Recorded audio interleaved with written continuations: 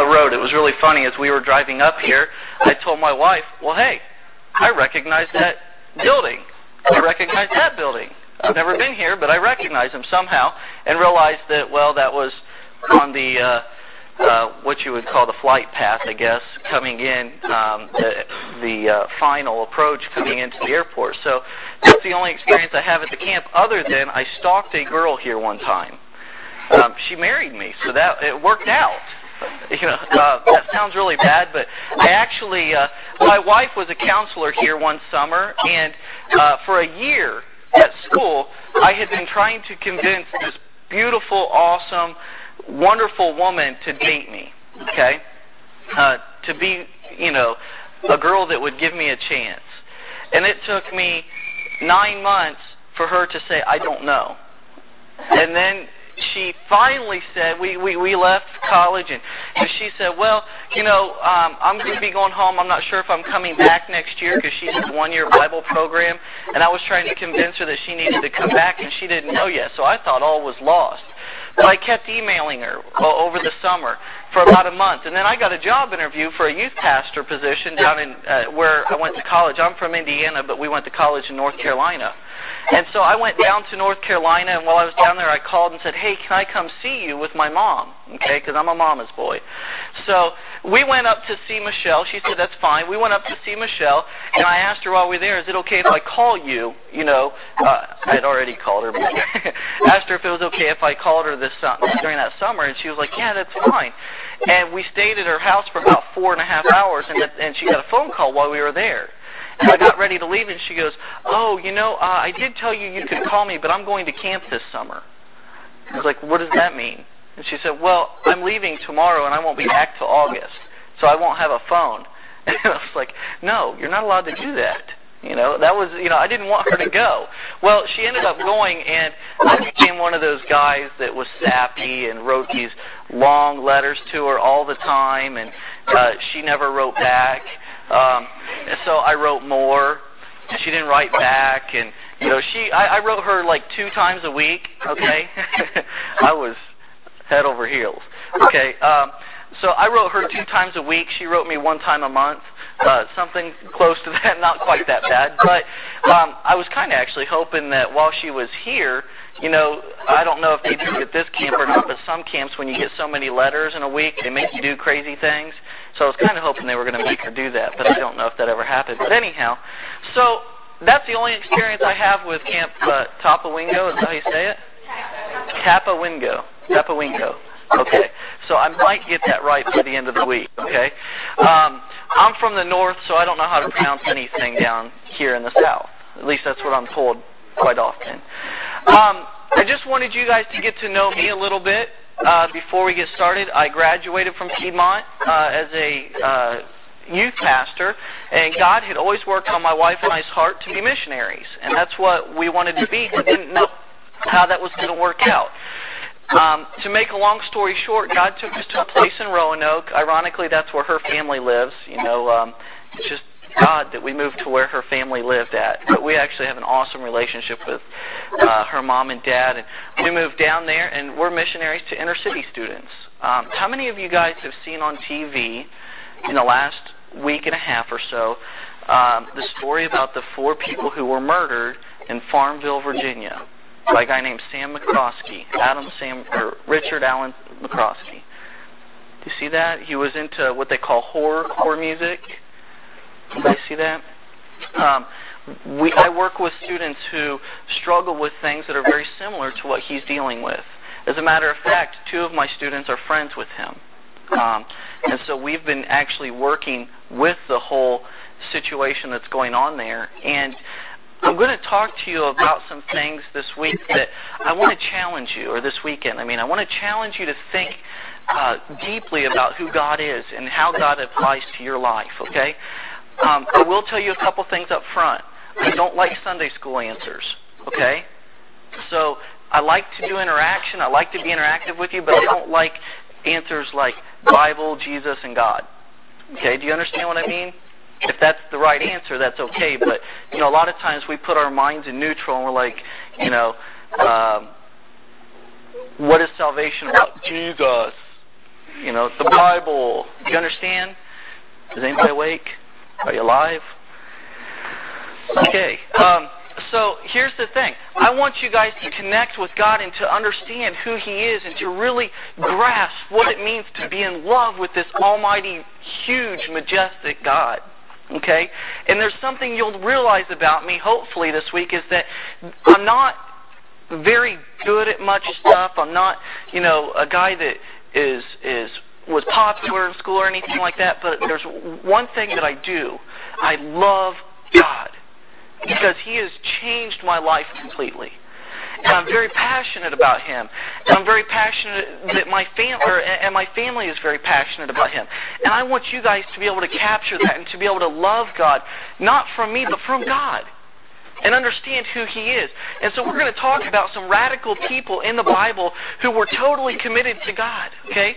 So let's start with a word of prayer, and then we'll go into the Bible. Okay? Father, we love You so much and thank You for being the God that You are. I thank You that being as huge as You are and as majestic as You are, that You still chose to love us. God, we so do not deserve Your love. But God, You chose to allow us to be part of Your life. Lord, just please help us to capture You and to understand You this weekend, Father, in at least the most minute way. God, just please work on our hearts. We pray this in Jesus' name. Amen.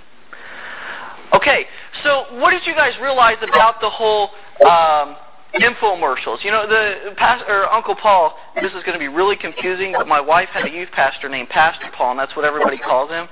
So I'm probably going to confuse Uncle Paul and Pastor Paul quite a bit because I'm not smart. So here's the thing. What did you guys realize and understand about the whole infomercials? What is the concept that is trying to be focused on this week? Huh? Okay, don't believe the lies that are out there? What are the people that are trying to... Okay, let's look at Billy Blanks especially, okay? Because he is the epitome of a great pitch man, okay? What is he trying to do? What does it seem like he believes about that item that he is showing you? That it works? What? That it's the best thing ever? Solves problems you don't even have. That's right. That's great. Like the greater, the greater bowl or what? The greater plater. What? So here's the thing. He is awesome at it because he's very passionate, and he makes it seem as if it's the greatest thing in the world. I've always wondered what it would be like just to have a normal conversation with him. I've always wondered if he'd come up and be like, "Hi, I'm Billy Blanks," and be like, "Whoa, dude." No coffee for you. So here's the thing. I want so much to be like that for Christ. It seems like he's totally committed and totally into the thing that he's trying to sell. Okay, let me tell you how much of a sap I am for buying this stuff, okay? You ever seen those?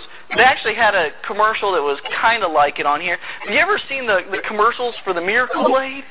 Yeah. I bought them.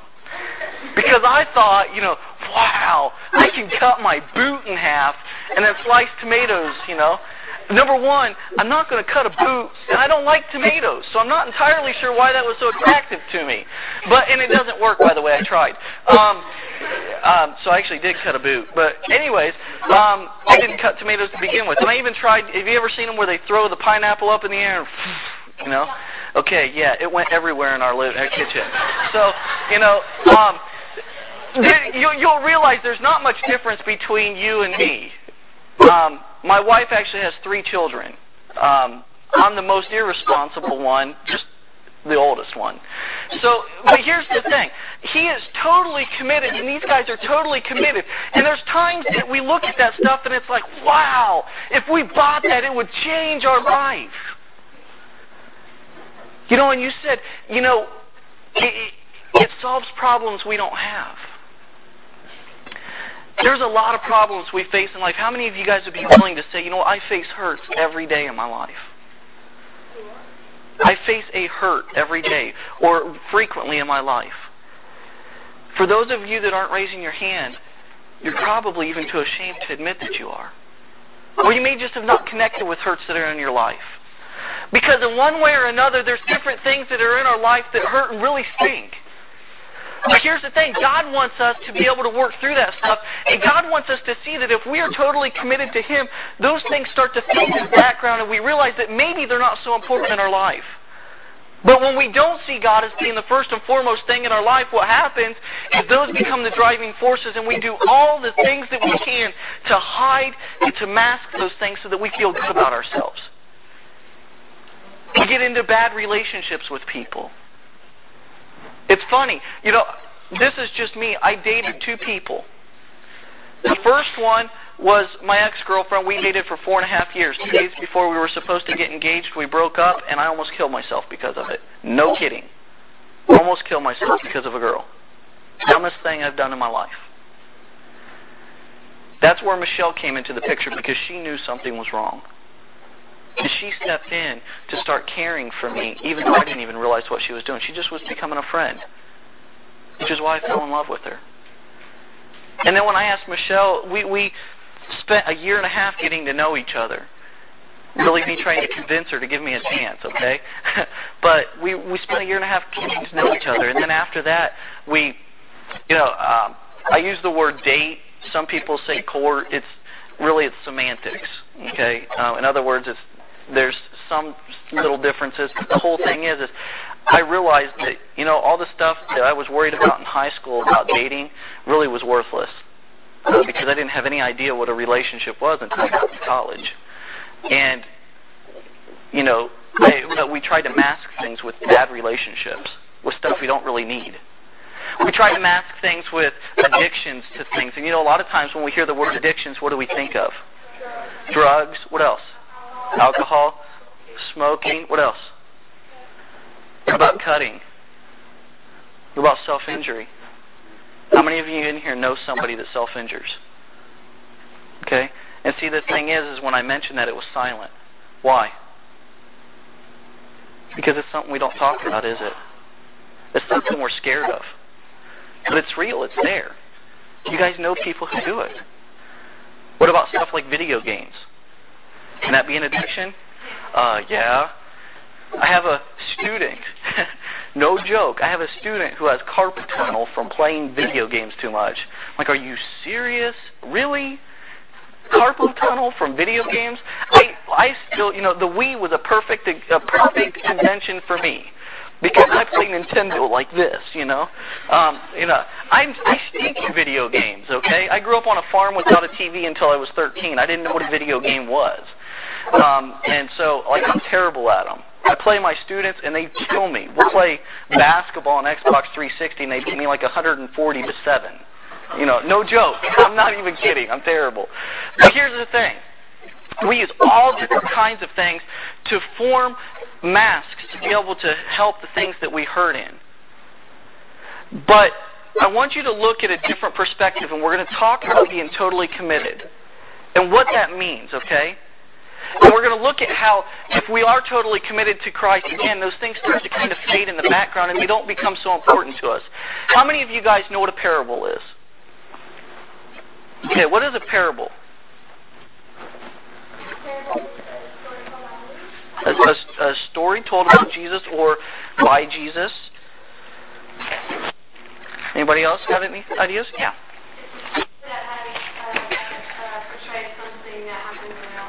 Okay. Anybody else? Yeah. Story with a deeper meaning, similar to Okay. I'm going to show you something about parables that may make you mad. It may be like, no, that's not true. But we'll look at it. What was the purpose of a parable? To teach a lesson to who? To us? A lot of times we believe that, who in here would say that they believe that parables were used to teach people who didn't know about God about God? That's what I believed. And that's what a lot of people believe. Some of you may not be raising your hand because you know that I was setting you up to tell you that that's not what it means. Let me tell you what a parable is. The disciples, they didn't know. They asked God. This is what he said. Okay? He said unto them, he that hath ears, this is in Mark chapter 4. We're not going to turn here. In a second I'm going to have you turn to Genesis 12. But I want to explain some things here. The disciples asked him, what is the point in this? And he said, he that hath ears to hear, let him hear. And when he was alone, they were about him with the 12, asked him the parable, asked him, what is this about? We don't understand why you're telling us in parables. And he said unto them, unto you it is given to know the mystery of the kingdom of God. Unto who it is given? Who is it given to? It says, let me read it again. He said unto the disciples, unto you it is given to know the mystery of the kingdom of God. Who is the parable given to? To us, and specifically there to who? The disciples, okay, who were following God already. And then he says, but unto them that are without, all these things are done in parables, that seeing or looking at it, they will see it and not be able to understand it or perceive it. Hearing, they may hear it and not understand, lest at any time they should be converted and their sins should be forgiven. Now wait a minute. God sits there, Jesus is telling the disciples, okay, the reason I teach in parables is so that the people who don't understand who I am won't be able to figure me out and can't get saved. What? I thought that's why you came. Well, see, here's the thing. Back in the time of Jesus, what they would do is they would use parables, and a lot of different religions would use parables to teach so that the people who already believed in God or already believed in that religion would be able to understand what he was talking about, but everybody else would be confused. Is that what happened with the Pharisees? Isn't that what happened? They were trying to understand, and God would give them this parable, and they'd be like, what? I don't get it. A camel going through an eye of a needle, how does that work? I don't understand. We'll talk about that later. But here's the thing. He would use these parables, and what would happen is it would help the people who already believed in God to follow him even more, and the people who were inquisitive and really wanted to know but didn't understand, it would cause them to question even more and to even seek him greater. God wants us to use our brains. Guys, one of the things that I'm passionate about is you not just believing what you're told, but knowing why you believe it. It doesn't matter what you believe. It doesn't matter what somebody has told you. What matters is that you can see from God's Word that it is real. Because guess what's going to happen when you get out of high school? It's a statistical fact that 80% of you sitting right here will walk away from God. Why? Because you don't know why you believe what you believe. Because we have become complacent. We've become satisfied with just knowing things and not knowing why we know them. And we live in this era of what's called postmodernity or postmodernism. And what that is it's kind of like Christianity at Starbucks. Okay, anybody here like Starbucks? Or Burger King, have it your way? Okay, I love Burger King. I love having it my way, okay? Whopper, milkshake. I don't go for the Whopper and soda. I want the milkshake, okay? I like ice cream. So, but here's the thing. What is going on now is people want Jesus the way I want to understand him. People want God the way I want to understand him. I kind of want a little bit of Mormonism in here, some Islam, and a little bit of Jesus, but I don't want the part that's bad or the part that offends me or the part that makes me have to change something, because if I have to change, then I'm not myself, Maybe we're kind of abrupt with people and we tell people how it is all the time, and we use the excuse of, well, you know what, that's just my personality. It may be your personality, but it is not okay. God said in Ephesians chapter 4 and 5, he teaches us that we're supposed to speak the truth to people, but we're supposed to do it out of love. But a lot of times what we do as Christians is we want to go up to people and we're like, you need Jesus. We're like, hi, I'm Jonathan. What's your name? Cal. You need Jesus, okay? Does he think I really care about him? You You see what I'm saying? But God wants to know that we are committed to him, and God knows that we're committed to him when we pour our life into his word so that his word can affect us. But we don't want that because it requires time. Guess how much time the average pastor in the United States spends in devotion? Huh? 9 hours? Guess again. In one day. No. Any guesses? 2 hours? 12 hours? What if I told you 5 minutes? 5 minutes. That's how much time the average pastor spends in his devotions. But what are pastors telling you to do? You need to spend hours in devotions. And that's true. But see, here's the thing I struggled with. I went back in the Old Testament and back into the Bible and everything. Guess what they didn't have when the Bible was being written? They didn't have the Bible. Okay? But they had Jesus there. They had Old Testament writings. They had the Old Testament. And it was called the Law and the Pentateuch and the Torah. And here's the thing. I was looking at that and I was like, well, they didn't all have a Bible. So how could they do devotions every day? This is where they went way deeper than we did. They lived in what was called an oral society. Which means that they would go to the synagogue usually one time a week. They would stand for hours while the high priest would read from, or the rabbi would read from the Torah. And they would memorize it. And then they would Psalm chapter 1 it.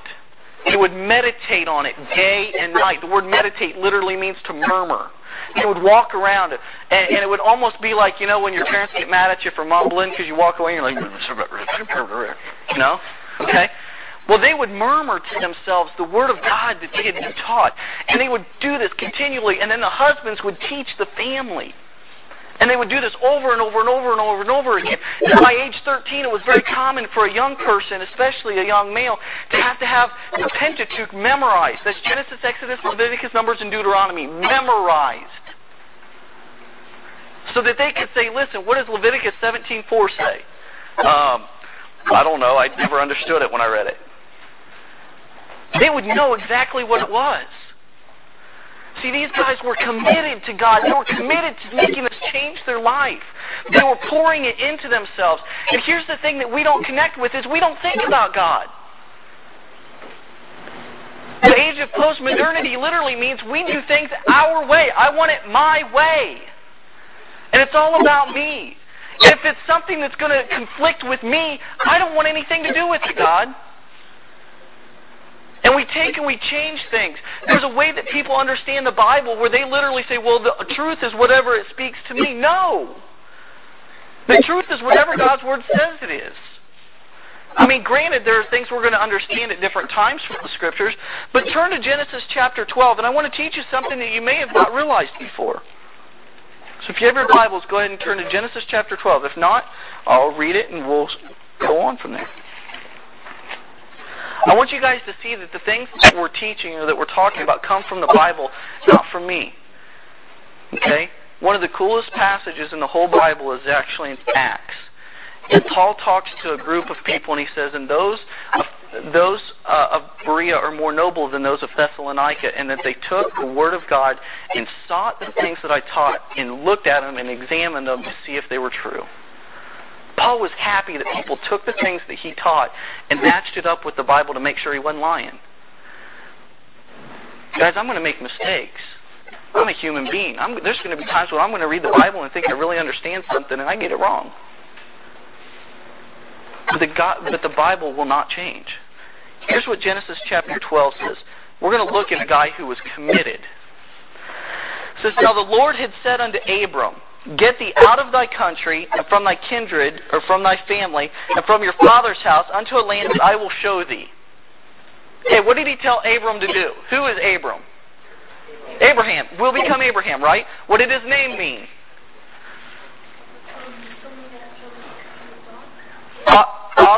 Father of a nation, or father of many. Okay? What did God tell Abram to do? What did he tell him to do? Speak up. Say it loud. It's okay. Go to a different country. Well, he told him literally, he said, get up and go. What would your response be? What would be your first question, do you think? Where? Would be my first question. Yours may be why. My first question would be, okay, where? I didn't tell you where. Just go. We'll see, God, here's how this works. If I'm going to go, I need to know where to go. I got to Google it. I need to put it into my GPS so that I can find out where I'm going. Just go. Okay, my wife and I kind of experienced something like this. Not nearly what Abraham did, but I was a youth pastor in Pennsylvania, and God changed where He wanted us to be. And God made it very clear to my wife and I that it was time for us to move on. So one day I'm sitting there, my wife is 6 months pregnant with a baby, with our first child, and I'm sitting there, and the pastor walks in, and he goes, "Hey man, it seems like something's going on. Are you okay?" And I said, "I resigned." And then I thought, "Oh, I just resigned. Oh, I don't have a job now. And my wife's pregnant. We won't have insurance. Babies cost $10,000 to have. What are we going to do? And then I thought, okay, well, we tried to figure out where we were going to go. And so we were planning on moving to Indiana and somehow ended up in Virginia. A week before we were going to move, God made it clear that, okay, I want you to go to Virginia. Didn't know why. Didn't have a job. In Indiana, I had a job and a place to live. In Virginia, we didn't have a job or a place to live. We were moving in with her parents. And let me just tell you, when you're married, you don't want to move in with your parents. That's the whole idea. You get married and you move out, okay? So we were moving back in. So here's the thing. We went, not knowing what God was going to do, and God, in an amazing way, showed us different directions as to where we were supposed to go. Abram didn't know where he was going. Here's what's even more phenomenal about it. Did Abram know who God was? No. He didn't know who God was at this point. Let me show you. If you go back, it says, "And Terah took Abram his son, and led the son of Haran his son's son, and Sarah his daughter-in-law, his son's Abraham's wife, and they went forth with them from Ur of the Chaldees to go into the land of Canaan. They came up to Haran and dwelt there. And the days of Terah were 250. That's not the verse I wanted to read, actually. Let's see here. I lost the verse that I wanted to read. But if you look back in the chapters before, it teaches that Terah, Abram's dad, didn't even know who God was. He didn't worship God. He worshiped false idols. Abram wasn't taught who God was. He didn't know. And God, so I want you to picture this, okay? You're sitting in your cabin tonight, and all of a sudden this voice comes. You don't believe in God. You've never seen a Bible. You have no idea who this person is. And all of a sudden he says, "Hey." No, what's your name? Wow, that's interesting. So he's like, "Sarah, did I have too much pizza tonight?" You're hearing voices, you're kind of freaking out a little bit, I would probably wet myself, okay? I would be scared. But we hear him say, "Jonathan, yeah, I want you to go." Okay, first of all, I don't know who you are, and I still don't know where I'm going. See, the thing was that Abraham had to take a huge risk, and he had to totally commit to God. I want you to understand how large that commitment was. He took his family. His family. At that point, he didn't have any kids that were his own. He was responsible for his brother's kids because they had died, so he had Lot, who was his nephew. And he's taking this person, Lot, going to a foreign country that he doesn't know where it's at, doesn't know what they have, has all these sheep, doesn't even know if there's going to be food for the sheep. As a matter of fact, if you look at where he was moving to, he was moving from a place that had food to the desert. Sheep don't live in the desert. I know, I've been there, okay? I spent 10 weeks in the Sahara Desert. It's hot and there's nothing but sand, okay? It's no fun. Actually, it was pretty cool. But it was really hot, okay? So here's the thing, though. God's telling him, "I want you to go and go this way." He started giving him direction as to where to go. And he didn't have any idea who God was, but he said, "Okay." Guys, that's the commitment that we want to promote in your life today. I want you to be so committed to God that when He speaks, it's not a matter of, "God, well, why or where?" It's just, okay. And he started to seek this God. to understand who he was. And he says to Abram, he said, I will make of thee a great nation, and I will bless you and make thy name great. And thou shalt be a blessing. And I will bless them that bless thee, and curse him that curses you. And in thee shall all families of the earth be blessed. So Abram departed as the Lord had spoken to him, and Lot went with him, and Abram was 75 years old when he departed out of Haran. I want you to understand this. Not only was Abram not knowing who God was, how old was he? 75. Dude was thinking, I just retired, God. I got me a nice little yacht here. I've got me a nice little home that I can live in. I finally was able to buy a Cadillac to drive around because, you have to wait till you're old to buy one of those, okay? Or a Lincoln or something like that, one of those real big cars, okay? God, I'm comfortable here. Do you feel comfortable where you're at? In your life, do you feel comfortable where you're at? Here's the thing. We don't like being out of our comfort zone. How many of you guys know what a close talker is? I am a person who... Do you know what a hula hoop is? Okay. I'll tell people, don't crush my hula hoop. What I mean by that is pretend there's a hula hoop around me. I don't like close talkers. Okay? The guy that walks up to you and he's talking to you, he's like, yeah, how are you? We're kind of like, yeah, hey, okay, back up a little bit, right? Well, I can't handle being real close like that. It kind of freaks me out a little bit, okay? So, and it's partly because I'm a germaphobe. I don't like germs. So here's the thing, that's my comfort zone, and I'll tell people, look, you need to back up a little bit. We don't like people within that comfort zone that's in our life, but that's where we like to stay. And God was asking Abraham to take all this comfort and throw it away and totally commit to me, totally follow me. A God you don't even know. And guys, what I want to challenge you with right now is that God is doing the same thing with your lives right now. You may say, well, I know God. I'm a Christian. Do you really know Him? Do you know God? Do you know Him completely? Or is there a level that God could take you to that you've never even thought of? I thought I knew God when I was in college and I had been dating this other girl. And man, when we broke up, I thought everything ended. And that's what drove me to the point to where I wanted to commit suicide. And as God took me through this experience, I had my best friend came to me when I was going out. The only reason why it worked that I didn't end up doing this was because my best friend came and he said the only class he ever skipped in his life at college. It was a night class. He was walking back to his room because he felt like God was asking him to for some reason. And he walked by and saw me getting into my Firebird. Don't worry, it wasn't a cool one. 4 different colors. But anyways, he asked if he could ride with me. Don't know why to this day. But he got in the car. I kept trying to tell him no. He got in the car anyways. You couldn't lock the doors. So he got in the car anyways. I'm telling you. The only cool thing about this car was I made it wink so that it could wink at Michelle when I drove by. She never figured it out. She thought it was broke. Made me feel dumb. So anyways, we get out and I'm driving down a highway in Winston-Salem, North Carolina called I-40, Business 40.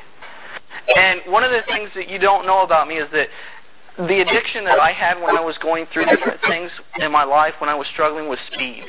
Not alcohol, but speed. I have been pulled over for doing over 120 miles an hour on a road. Okay? I've also been tried to have been pulled over when I was doing that and have ran from the police and later got home and they were sitting in my living room. So that's not a good idea. So here's the deal. I was flying. I was going 104 down this road. And I knew the embankment I was going to hit. They were doing a lot of construction. They're still doing construction there. Was flying down this road, and I was ready for it to be over. And for one small second, I looked over and I saw my best friend Bobby sitting there. And I could see the fear in his eyes, yet also see calmness. And I didn't know what it was, but I knew that he was okay with where he was at that point. See, Bobby was totally committed to God. He was totally sold out for Christ. He believed everything that he read about Jesus. I believed the things that were convenient for me.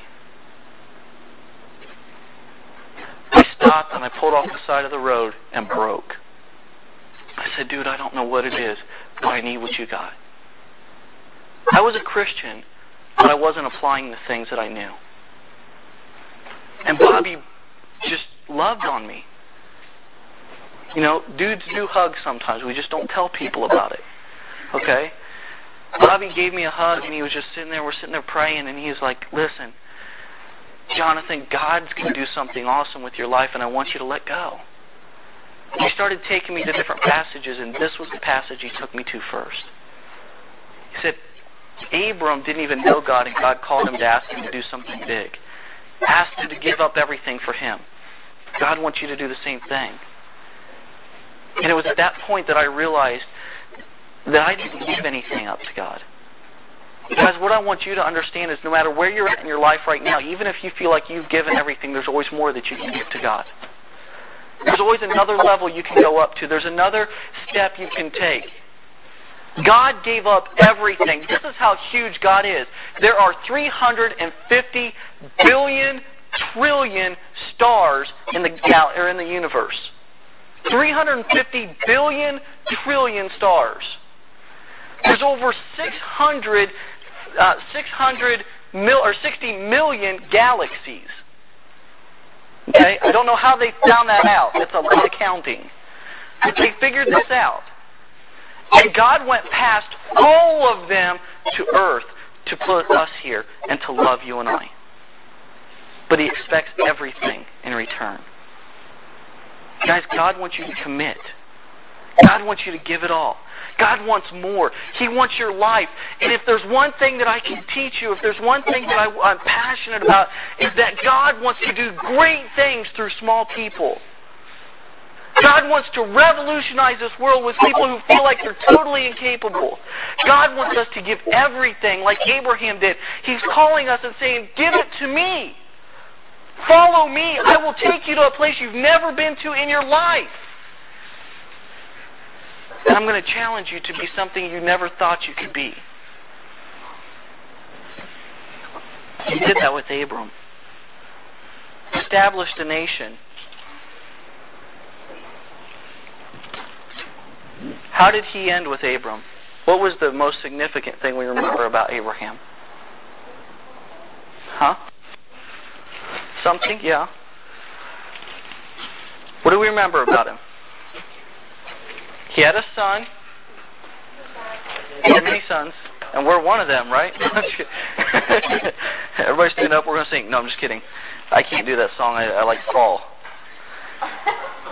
I do. I can't go in circles. 2 times. You know. What do we know about Abraham? What did he experience that took him even further than the call to walk away? He about sacrificed his son. He about sacrificed his son. How many sons did he have? Well, he actually had 2 sons. How many sons did he have with his wife? 1. Okay? Yeah. Abraham had a son without his wife. You know what? Everybody that we look at in the Bible screwed up. They all messed up. God still did great things with them. Look at David.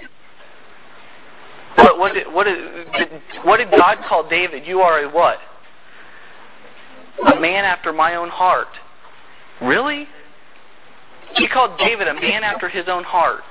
And yet David killed, committed adultery, stole.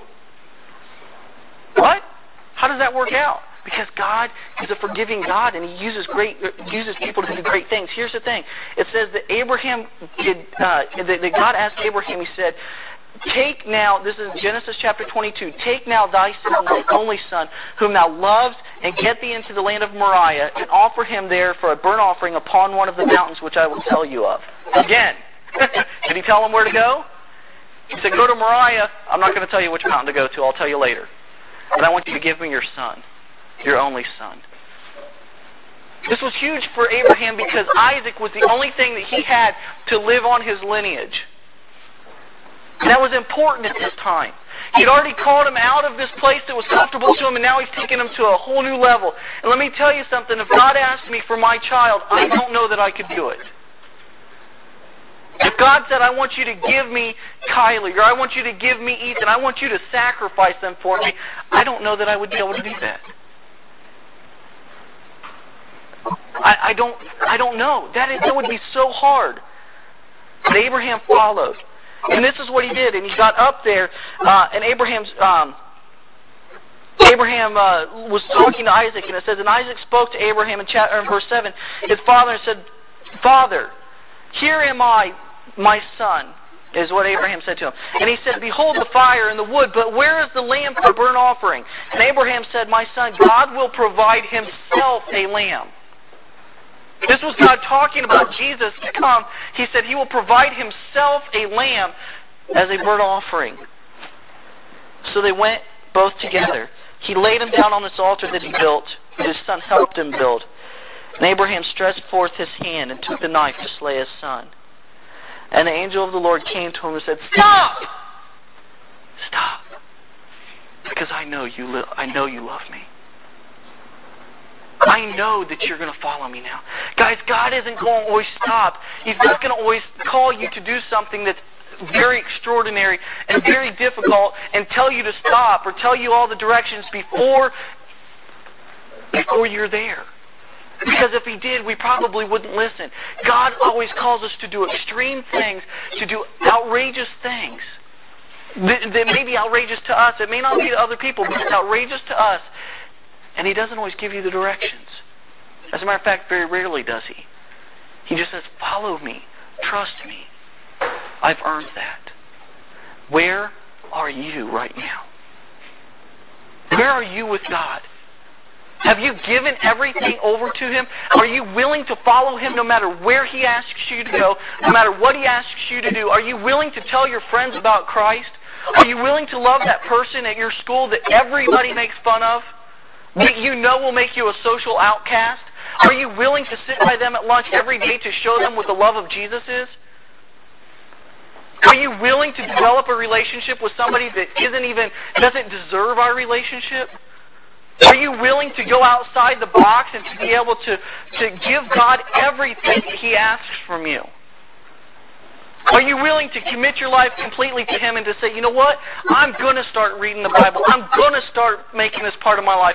I'm going to do an Abraham, and I'm going to go even farther, and I'm going to trust that God is going to totally change and revolutionize my life. I'm going to think. Are you ready? Are you there? Are you willing? Guys, God doesn't play games. He's an all or nothing deal. You can't take a cup and fill a little bit up and say, okay, this is all I want, God. Either all or nothing. Where are you at? Have you let him fill you completely? Let's pray. Father, God, I don't entirely know what you're doing right now. As a matter of fact, I don't really know anything that you're doing right now in these students' lives. Lord, this whole morning, in a sense, has just been a total craziness to Michelle and I, Father. And Lord, you took me out of my comfort zone. Lord, not feeling like I was totally ready to be able to teach because of being rushed this morning. And Lord, I ask you to do the things that you do. I ask you to just help us to recognize your presence today, Father. Help us to listen to you as you start to impact our hearts.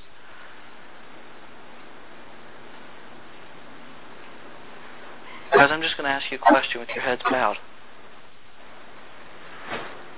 How many of you are willing to say, you know what, I'm not there. I'm not there. I am not totally committed to God. I have not given him everything. I know that right now. I know I have not given him everything. If that's you, I just want you to raise your hand. I'm not going to point you out or anything. I just want to know where you guys are at. I appreciate your honesty. Thank you. You can put your hands down. How many of you would be willing to say that you know beyond a shadow of a doubt There's no question in your mind. You know for sure that if you died right now, you'd spend eternity in heaven. If that's you, I just want you to raise your hand. Okay, again, I appreciate your honesty. Go ahead and put your hands up. Many of you couldn't raise your hands. We're going to talk even more deeply about that tonight, but that's the first step of stepping out into a radical life, is giving your life to Jesus, who has earned every right of that. He bought your life by dying for you. You need to seriously consider the decisions you make this weekend. God, please work with these students. Work in my heart, Father. Break me of areas that I need to commit to you yet.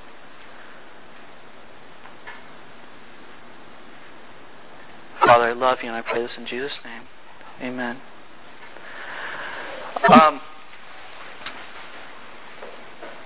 I guess I'll just turn it back over to you, Uncle Paul. Is that okay? Guys, if you need to talk to somebody or make a decision tonight, I don't know, if Uncle Paul usually does an invitation or whatever, but are you committed completely to Jesus? If there's something you need to commit to Him, if you need to commit your life, whether it's through salvation or just saying, you know what, I'm a Christian and I'm living fake, I need to give it all over to Him. If that's you, change it now. Don't wait.